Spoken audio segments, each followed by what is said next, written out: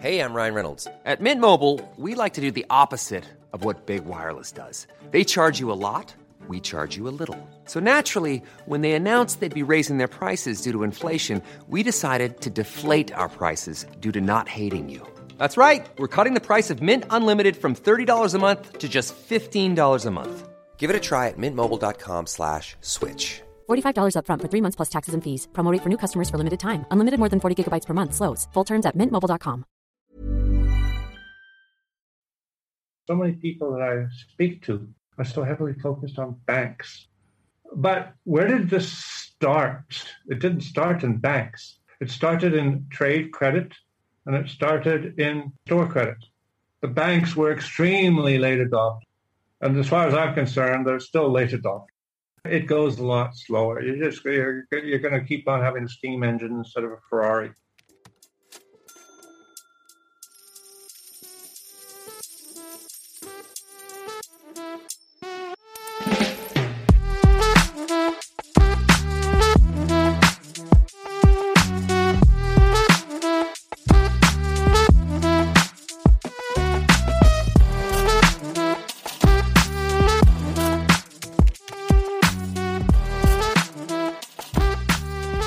Welcome to How to Lend Money to Strangers, the podcast about lending strategies from around the world. Because, let's face it, not every show can be about true crime.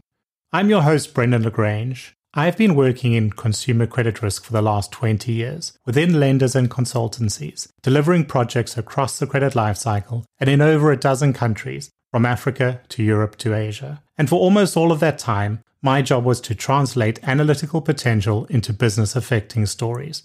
That's what I want to bring to this podcast. I'll be speaking to a range of technical experts, business owners, and those who have a bird's eye view of their local lending market, to hear how they think about solving the problems inherent in lending money to strangers.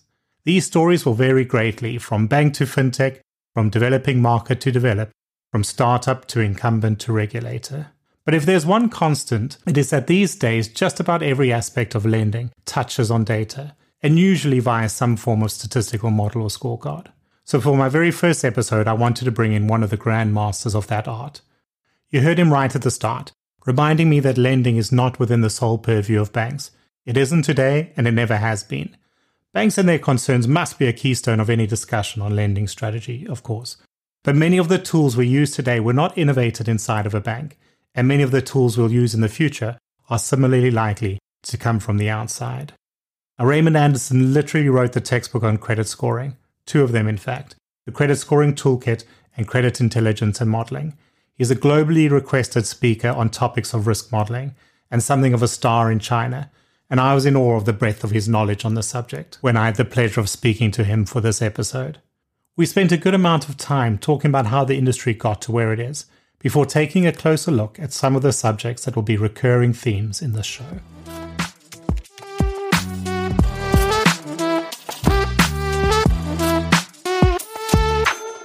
So I think in terms of kind of kicking it off, it'd be really great to have some contextualizing of the history of predictive modeling and credit scoring in general. Like, where does it come from? How did we get to where we are now? Where do we think we're going?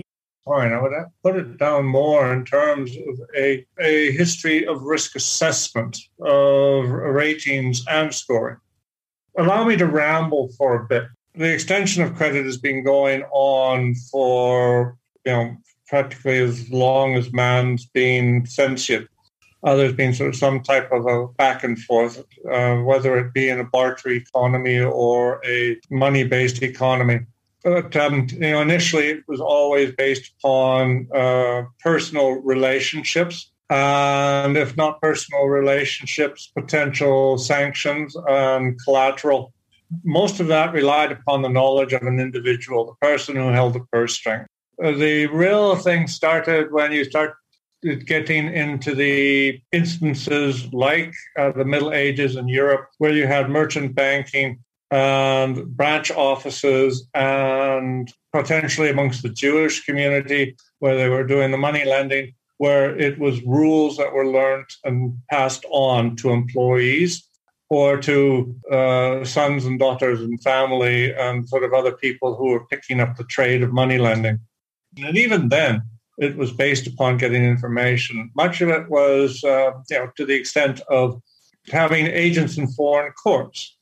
There are stories of the Italian moneylenders had agents in the English court in the 15th century who were reporting back because the king at the time was going on all sorts of escapades into France and sort of like warring all over the place. And they were worried about the money that they spent.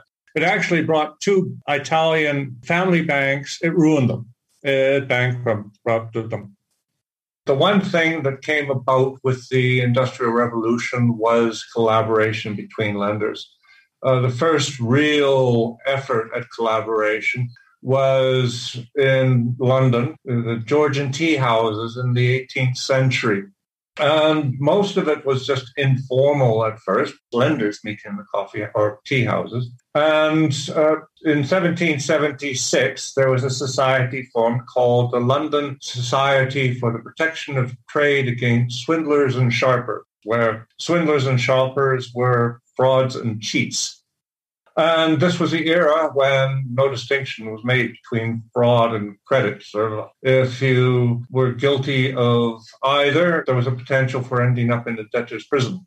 No one really knows what happened to that society, but it laid the groundwork for most of what happened in the United Kingdom thereafter, where you had a multitude of trade protection or guardian societies that developed in various cities across the United Kingdom. Sometimes they were collaborations between lenders. Sometimes they were established by chambers of commerce. One of them started off being Seven Tailors, serving the carriage trade in an era where you had a whole bunch of dandies and dandizettes that were going around in fancy clothes, living off of their appearances and status within society and not paying their bills. That still often happens today. Some things never change. But this whole thing, this mutual society type of arrangement, that was not peculiar to the United Kingdom or Europe.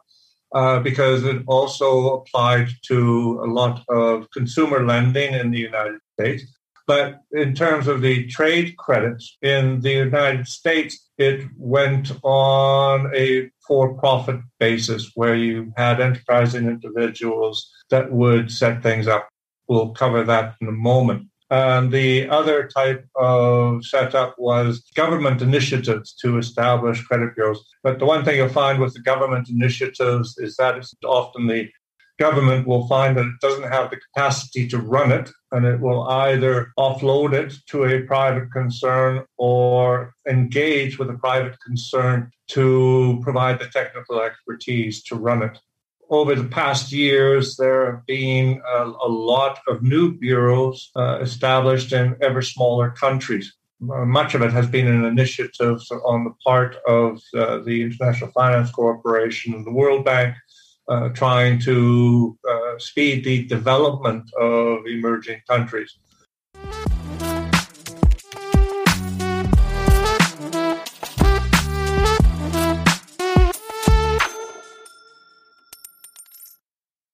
But getting into more recent times, sort of the same, now more recent, I'm talking here early 1800s, Barings Brothers was using a Mr. Ward on the eastern coast of the USA as an agent, a spy gathering information on the ground.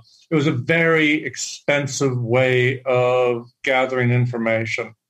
In the 1830s, there were a couple of crowds that started experimenting with providing a service where it wasn't just one person providing information to one company.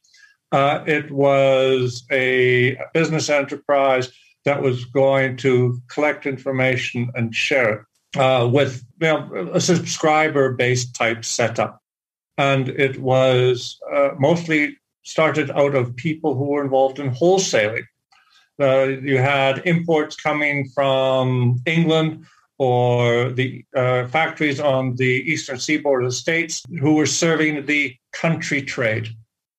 The people would sort of arrive en masse, the traders would arrive en masse in New York and Boston and sort of want to buy. And some of these guys developed dossiers of information. First and foremost was Louis Tappan. He was a silk importer and wholesaler in New York. And Louis had a failed enterprise elsewhere, but he was doing the back office and was interviewing clients and developed a lot of information. Over time, people started coming to him and asking him for information out of these dossiers, and he would tell them. And he said, hang on, this is a business opportunity. And it became known as the Mercantile Agency in the United States. Now, the Mercantile Agency, best that I can tell, was not a company, but a network of agencies. They went by various names, depending upon who the proprietor was, whether it be in St. Louis or Boston or Philadelphia or Baltimore or wherever it was set up. They extended to such an extent that at one stage they were considered practically the largest employer in the United States. When I say largest employer, not everybody was an employee, though. They worked through what they called credit reporters. And the credit reporters tended to be lawyers, attorneys, respected members of the community in various towns across the United States, 3 of which went on to become American presidents. 4 went on to become American presidents. But Abraham Lincoln was one of them. Now, they kind of dominated the kind of American trade. John Bradstreet, he started up John Bradstreet and Sons for the country trade, blah, blah, blah. It was only a few years later, and it was really Bradstreet who was the first to come up with a credit rating, the concept of a credit rating, in about 1857. The Mercantile Agency eventually passed on to Robert Dunn, and Dunn was a bit slow to catch on. He was expanding. He did a hell of a lot of stuff. But Bradstreet came up with ratings first, and Dunn came out a bit, perhaps a couple of years later, and these two were competing sort of forever and a day. It was only in the early 1900s with John Moody, he got the bright idea of saying, oh, yeah, well, we're doing all of this, and sort of, they're doing all of this, and perhaps we could apply the same idea to traded bonds. During that time, all was judgmental. There were no pointing systems. But during the 1930s, you had a couple of people who presented papers where they'd come up with pointing systems that they tried to apply within banks. You had one of the home lending organizations during the Depression. They came up with a model, but it wasn't a pointing type system. Spiegel was a furniture company who sold on mail order. They came up with a pointing model. Goods were sent out without prepayment. They had the slogan, "We trust everybody." And the level of morality within the United States, they weren't far wrong. They practically could trust everybody. Part of the American way was to pay your bills.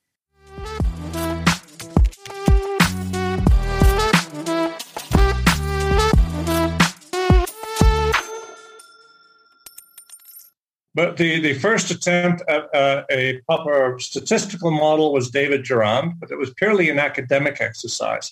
Effectively, what he was trying to do was to assess the validity of the decisions that were being made by companies selling motor vehicles. He had his kind of claim to fame was really sampling. I think he got a sample of something like 7,000 car loan applications, went through them, and so sampled them down and came up with a model and sort of said, well, this model works. But he concluded that it would never be good enough to use practically.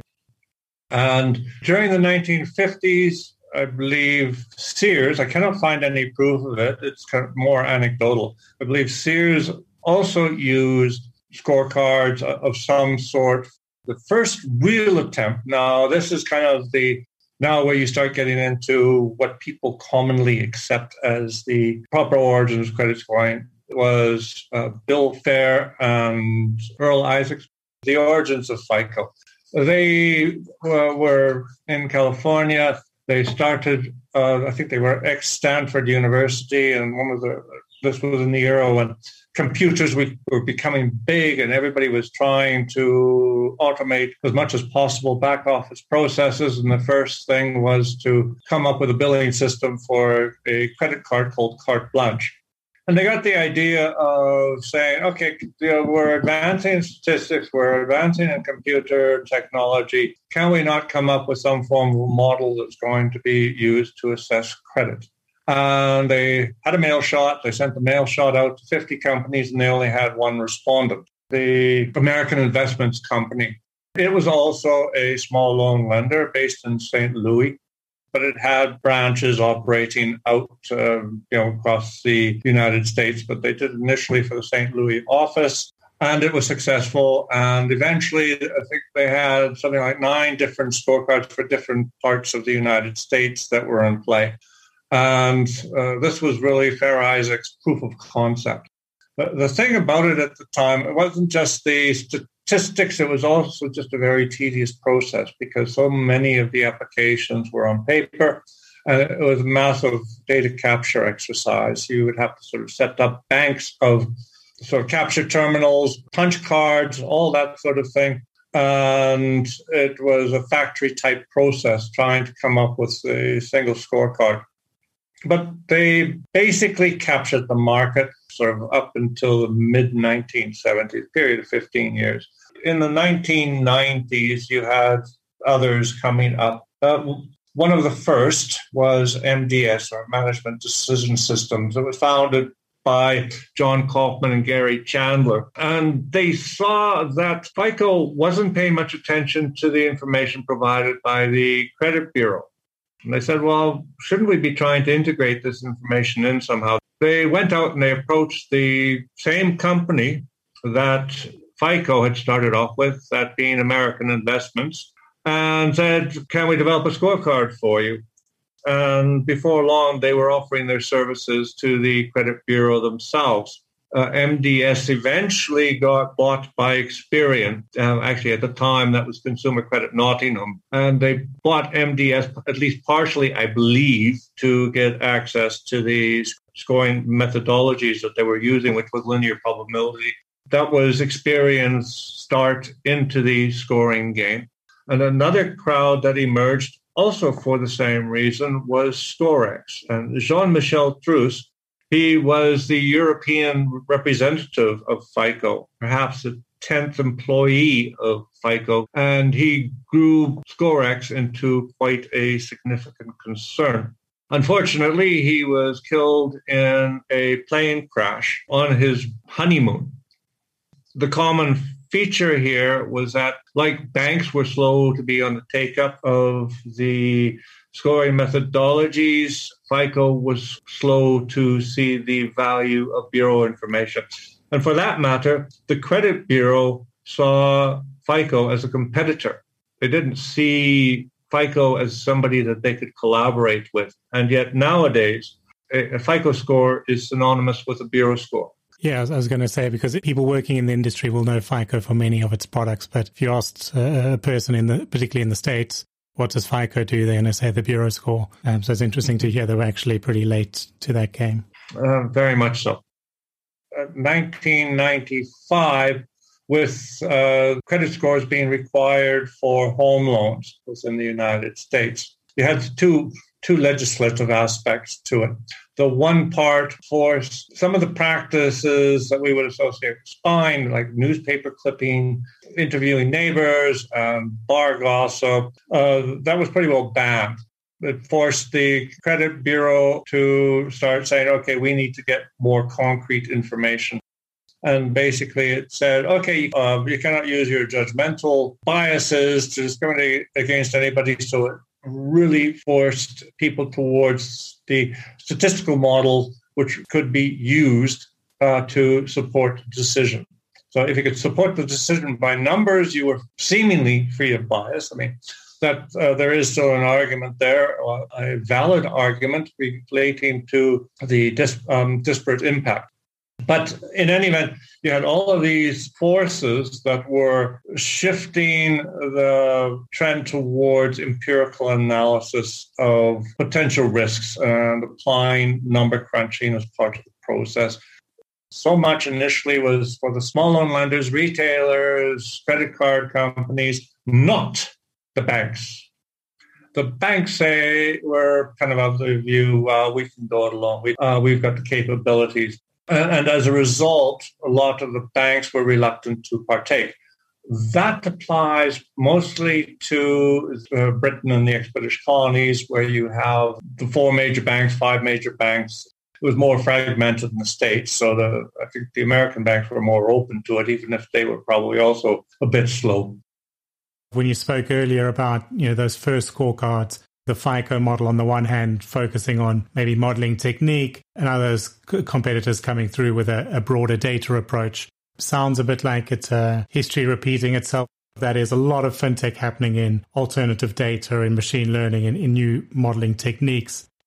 So we seem to be in this position where you've got, again, two routes, and at some stage in the future, once it's a little bit more mature in terms of AI and machine learning, we may then see those coming together again. You mentioned about sort of machine learning. I see machine learning as being something that can provide value, but you need to sort of use it with some skepticism. For the most part, you're going to use machine learning where the materiality is low. Banks are not great adopters. Small loan lenders would be more open to it. The fintechs, or you've got a cell phone company who's extending credit. Those are relatively low materiality applications. When you start getting into vehicle finance and home loans, and especially where there is a significant requirement for transparency, where they say, listen, so you can use this stuff, but you have to know how it works. You can have the best possible prediction, but if you don't understand it, then it gets marked down. So if I were to advise anybody, I would say, listen, if you want to go and try out the machine learning, always have a backup. Be ready to throw out the machine learning model for whatever reason, or potentially use them in conjunction with each other. But there's more to be gained out of data than these greater sophistication techniques. There is a flat maximum, no matter what technique you apply to it. And one of the most obvious, which is happening in Europe, is the open banking, primarily related to transactional data that banks will have a huge amount of, and which has given banks a competitive advantage over smaller players. We're only just at the start of it in South Africa. But one could imagine the whole open banking thing being not a separate type of a credit bureau, but being taken over by the credit bureau. The purpose of it was to open up the lending market to smaller lenders and to fintech. But the goal was a base of transactional data that could be used in particular to support lending to those people that don't have that credit history. I developed a model based on some transactional data in Kenya. And all I had was the minimum balance, the maximum balance, and the credit turnover for a transaction account or current account. And what came into the model was month-on-month volatility in those figures. I just used the coefficient of variation for 6 months. And for both of those values, it showed up in the model. And they didn't have a strong bureau, so I'm not able to say how it would have worked if the bureau information were there. But suffice it to state, it was sufficient to feature in the model, and not insignificantly. And so the UK bureau environment already includes turnover on current accounts. So there's already a pretty solid understanding of affordability. And even in that space, putting the open banking data in gives sort of noticeable improvements in risk modeling. In terms of credit risk, when I was in the bank, I don't think we were using actually what transactions did you spend on what merchant category codes. A few fraud or fraud adjacent things like, okay, spending casinos we might look at differently, or cash withdrawals. But I think there's open banking, even the big banks, I think it's opening their eyes. When you're talking about that, that's actually one area where I would see that the machine learning models most certainly would add value, where you're wanting to try to get that little bit of extra lift and find out where you're missing the boat or being locked out of the party, then bring that in. But I would see it as being best as an overlay. So we've spoken at the moment about kind of a historic emergence of sharing data, building scores, but that's not a process that's finished. credit bureaus, national level scores are still being rolled out. In my work recently, I was involved in the first rollout of scores in fairly developed markets like Thailand and Malaysia. You've been working with the IFC closer to the coalface. So it'd be really interesting to hear how these same steps in the process are happening in the modern context, as well as the hard-won lessons of rolling some of these things out, but in a developing market. I'd worked for Standard Bank for 34 years, and of that, about 19 were in credit scoring in various capacities. In 2014, I received a phone call out of the blue from someone in the International Finance Corporation who asked if I'd be willing to assist on a project in Lebanon. And at first, I thought it was a joke. I didn't believe it. Like, who is this guy? And I listened to him, and I said, well, I'm employed by Standard Bank. But he said, oh, that shouldn't be a problem. We have lots of guys that are working for companies, and they are allowed to do these projects because they tend to bring knowledge back to the workplace. About 6 months later, I get another message saying the project is on. And I committed to it, and then my employer, or at least my boss, knew about it. But the moment one started going through the whole process, they said, sorry, you cannot accept paid employment from somebody else while being employed with us. And I thought, after so many years, I think I need a change. So I went off to Lebanon.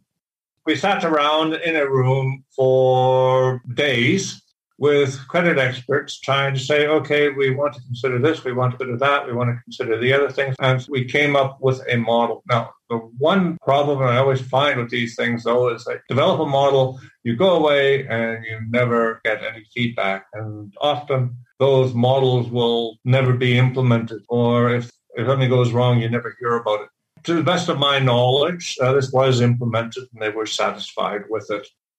Another one that I was involved in, also rather different, was in Pakistan, but I was in a hotel that had a machine gun emplacement, street-facing, and a machine gun emplacement over the parking lot.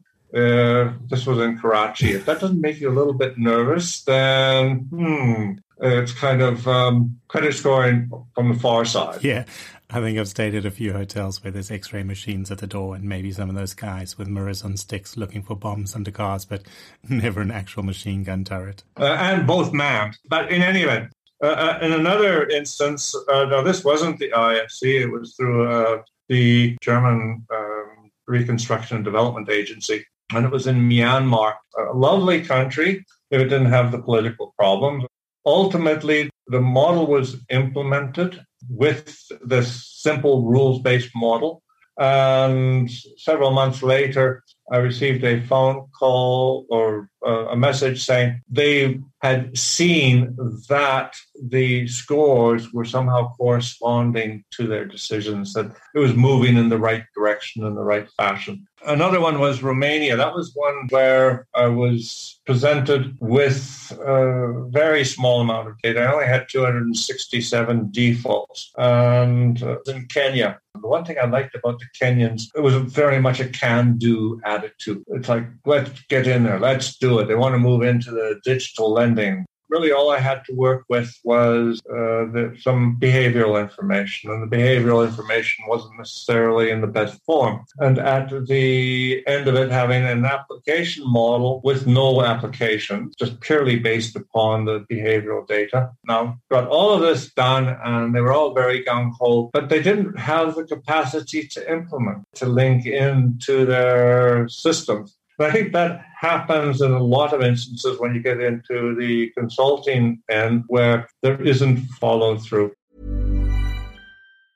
If you thought the only way to get a more defined jawline with natural-looking results was through surgery, think again. Juvederm Volux XC is a non-surgical injectable gel filler that improves moderate to severe loss of jawline definition and can help you achieve natural-looking results with little downtime. Even better, this improved definition lasts up to 1 year with optimal treatment. No maintenance required. Improve jawline definition for a smooth, sculpted look with Juvederm Volux XC. For important safety information information and to find a licensed specialist, visit Juvederm.com. That's JUVEDERM.com. Not for people with severe allergic reactions, allergies to lidocaine, or the proteins used in Juvederm. Common side effects include injection site redness, swelling, pain, tenderness, firmness, lumps, bumps, bruising, discoloration, or itching. There's a risk of unintentional injection into a blood vessel, which can cause vision abnormalities, blindness, stroke, temporary scabs, or scarring. Talk to a licensed specialist to find out if it's right for you.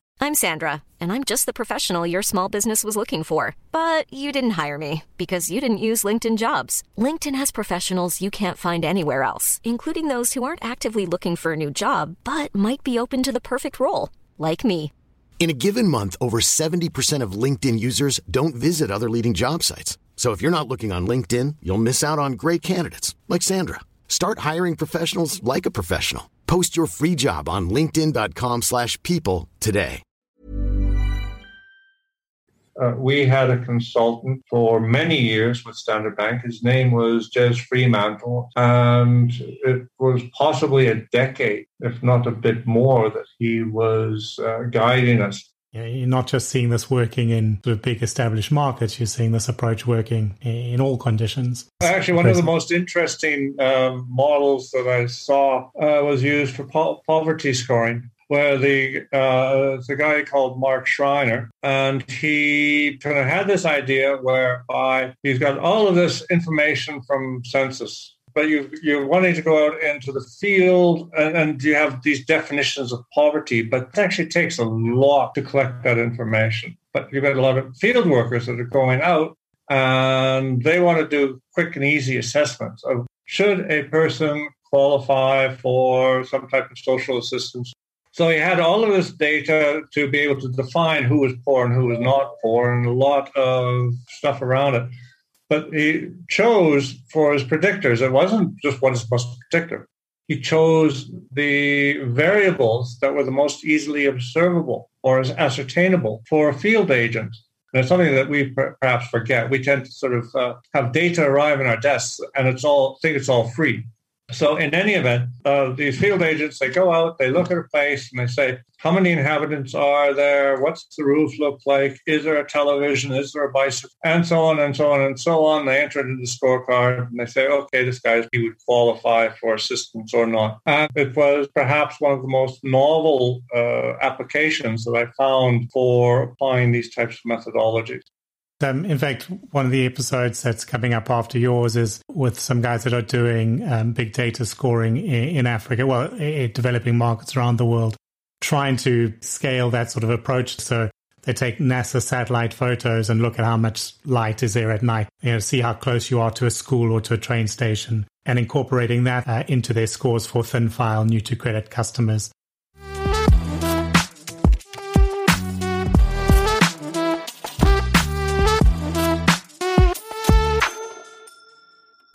Clearly, you're keeping yourself very busy with your consulting work, your work with the IFC. But on top of that, you're also a writer. So maybe we can finish by taking a closer look at that. The Credit Scoring Toolkit has been out for over a decade now and established something of a following. In fact, some of my colleagues in Hong Kong were a little bit starstruck when they heard that I'd once worked with you, thanks to that rather popular Mandarin translation of the book. But you also have a new book coming out this year. So how did you move from scoring practitioner into textbook author?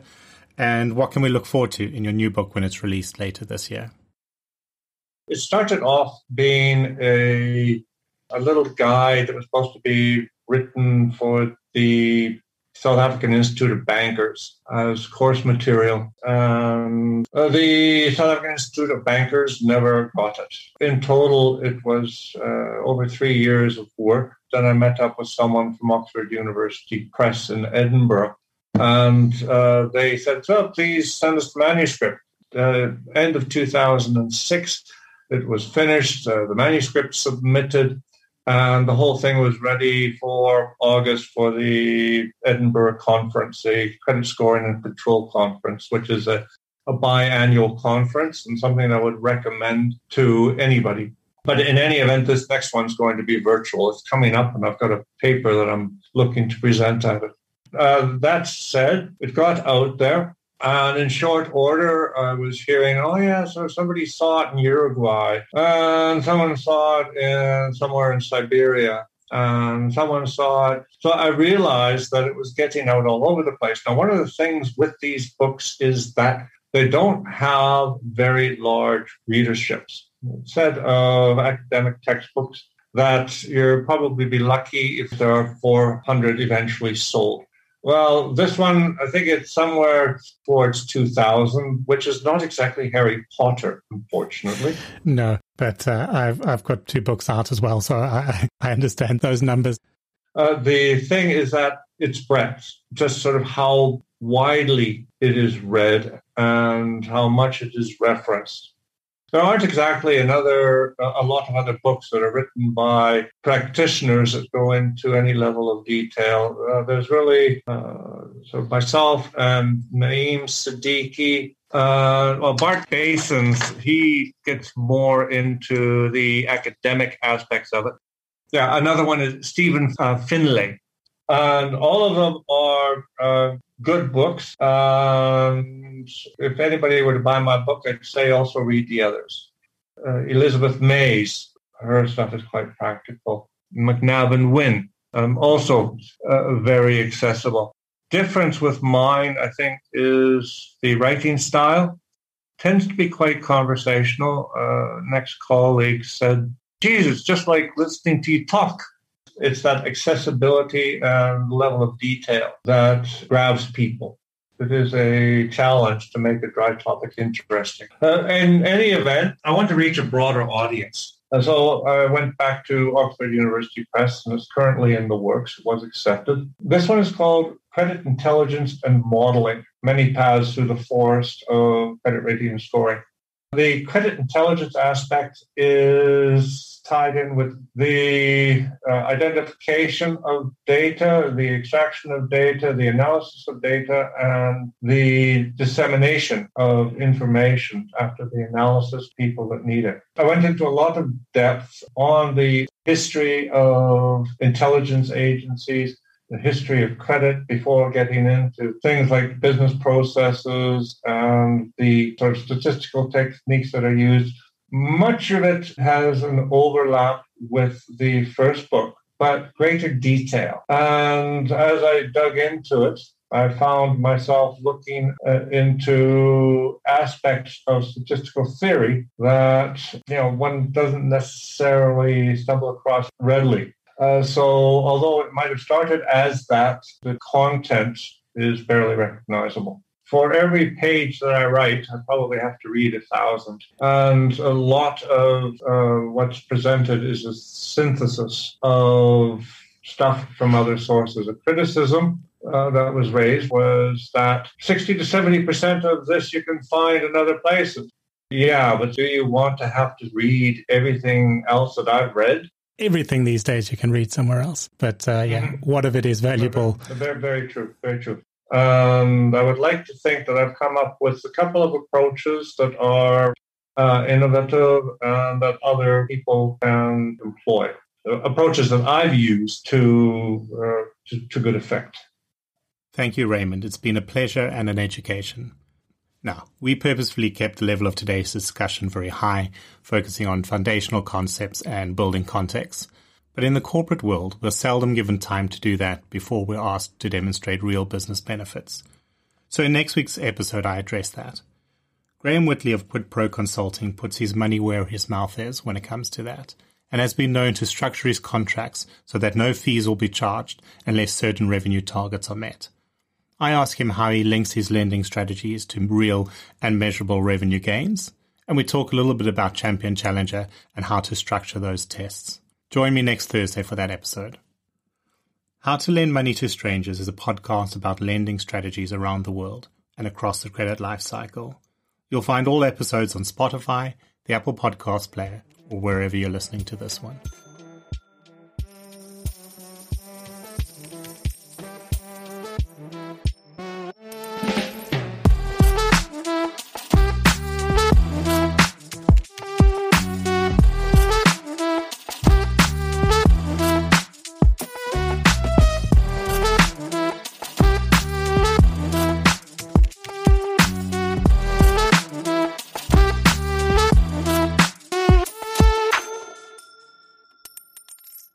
Interestingly, South Africa had the first car loan scorecard in 1978. That the second generation scorecard in 1983 was programmed into a calculator, an HP 41C calculator, if I remember correctly. I programmed it. I struggled to get the scorecard in. I had 2 bytes remaining on this calculator, so it was tight. Mom deserves the best, and there's no better place to shop for Mother's Day than Whole Foods Market. They're your destination for unbeatable savings, from premium gifts to show-stopping flowers and irresistible desserts. Start by saving 33% with Prime on all body care and candles. Then get a 15-stem bunch of tulips for just $9.99 each with Prime. Round out Mom's menu with festive rosé, irresistible berry chantilly cake, and more special treats. Come celebrate Mother's Day at Whole Foods Market.